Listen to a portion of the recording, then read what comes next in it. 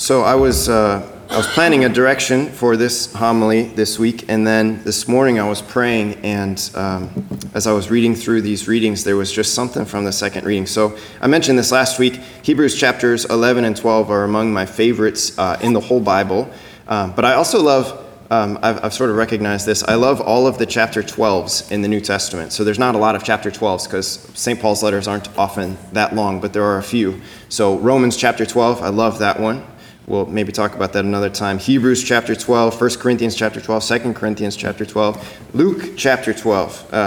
Could list them all, but Luke chapter 12. So this verse 1249 is also it's like Jesus, right? Like, I have come to set the earth on fire, and how I wish it were already blazing.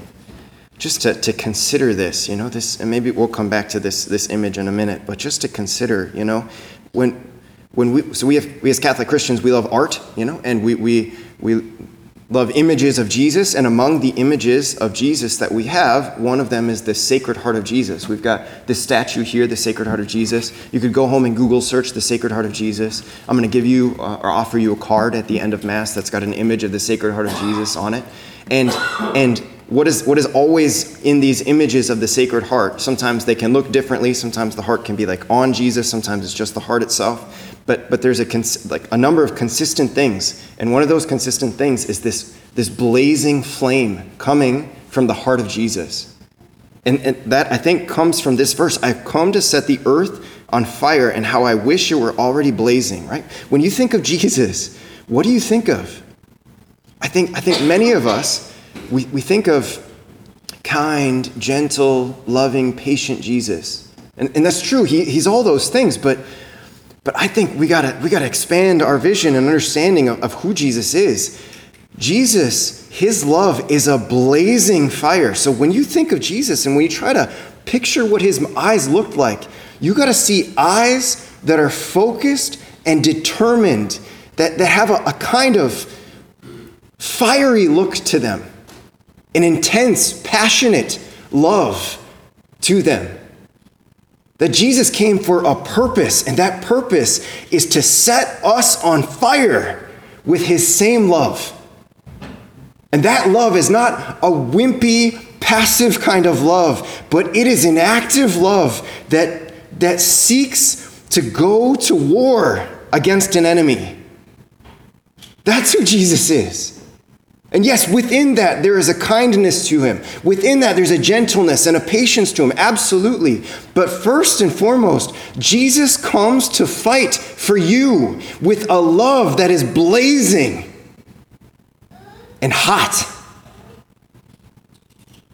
We got to think of Jesus when we think of that, right? So thinking of all that, taking that into context, what caught my attention this morning was the second reading from Hebrews chapter 12, where the author, right, he says, since we're surrounded by so great a cloud of witnesses, which gets back to chapter 11. So go home and read chapter 11 and read about all the holy men and women from the Old Testament, the Old Covenants, who did amazing, miraculous things because of their faith in God, right? So because of them, since we're surrounded by them, let us rid ourselves of every burden and sin that clings to us and persevere in running the race that lies before us while keeping our eyes fixed on Jesus, the leader and perfecter of faith, right? Who is Jesus? Jesus is the eternal Son of God. That is to say that he has always existed. Before time, Jesus existed.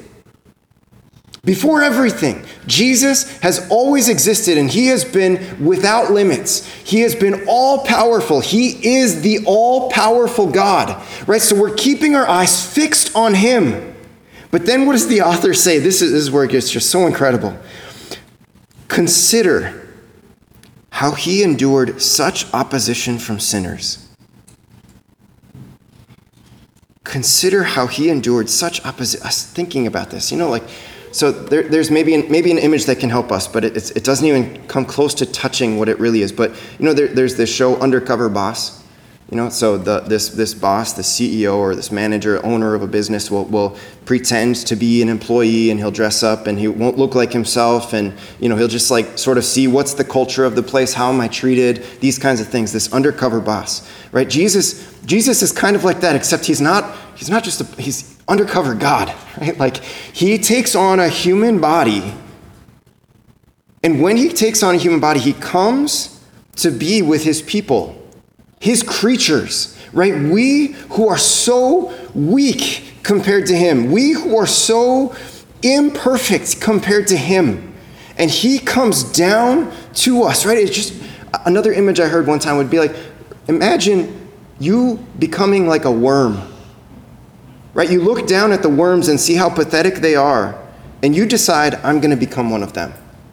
This is like what it is. For God, who is so far beyond us, to come down and take on our human nature, to take on a body, right? He comes down to us. And how is he treated when he comes down to us? This is God, right? God himself comes down to us. How is he treated? He's mocked. He's tested all the time. People are constantly observing him, seeing how they can get him into a trap. They're ignoring him. They're rejecting him. They're indifferent toward him. Eventually, they arrest him. They spit upon him. They mock him and scourge him. When he's on the cross, there's a couple of times in the Gospels where it says they wagged their heads at him, right? This is sort of just like arrogant approach to Jesus, who is God. Consider this, right? Like, what does the word consider mean? To think carefully about it, to examine it.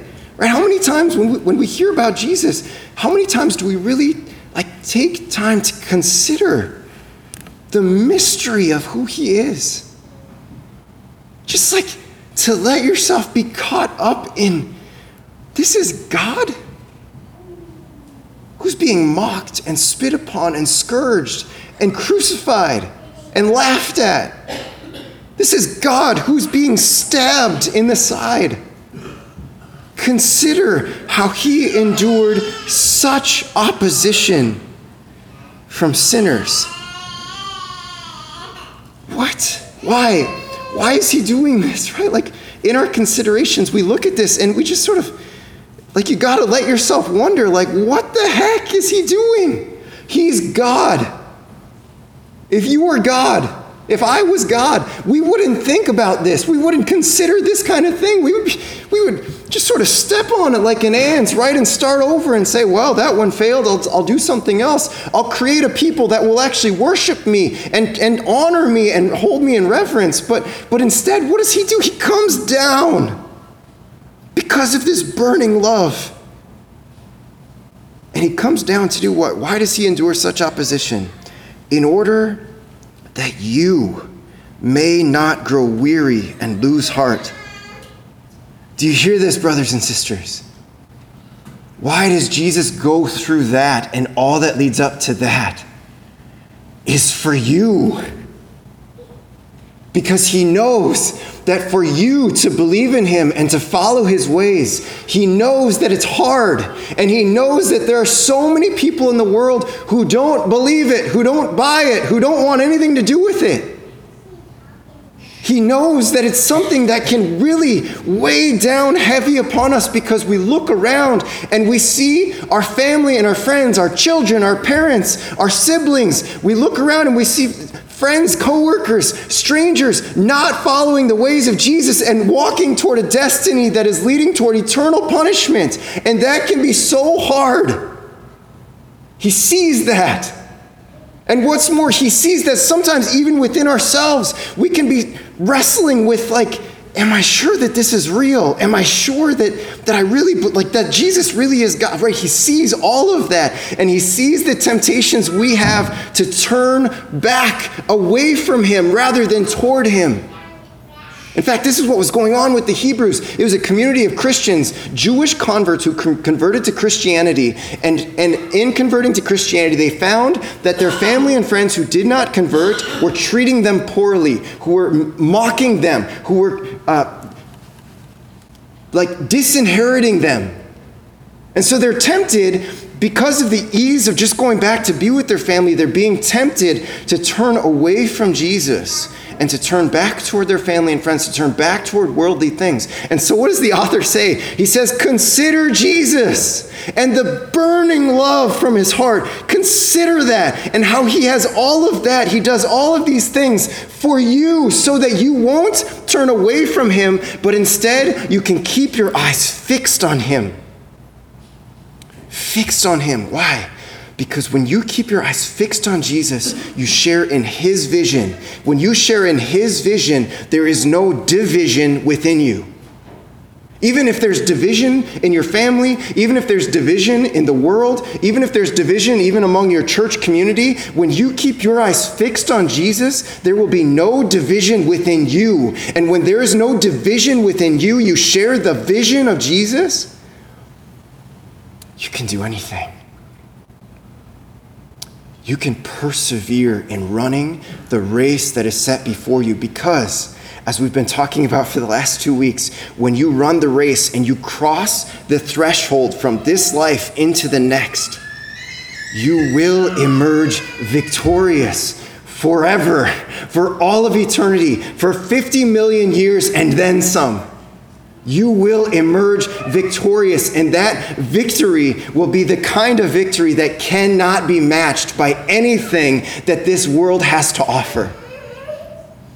This is the burning love of Jesus that he wants so badly for you and for me to share in this victory with him, that he comes and he endures such opposition from sinners, so that as you consider him and all that he's done for you,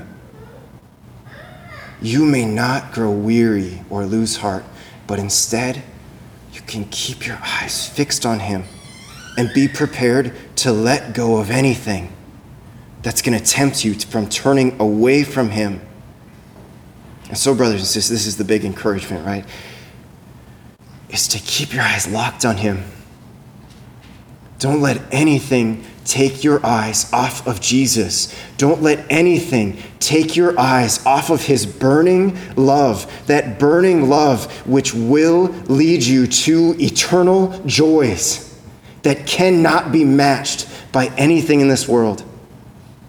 Whenever you're tempted by division in your heart, whenever you're tempted by the division in your family and your friends, keep your eyes fixed on Jesus and simply ask him, Lord, come to my aid. I am so desperate for you and I need you. Jesus, my eyes are prone to wandering from this thing to that thing. Jesus, take my eyes and fix them upon you. Lock eyes with me so that I can see the fire in your eyes, so that I can see the fire in your heart, and that fire can be caught in my heart and in my eyes.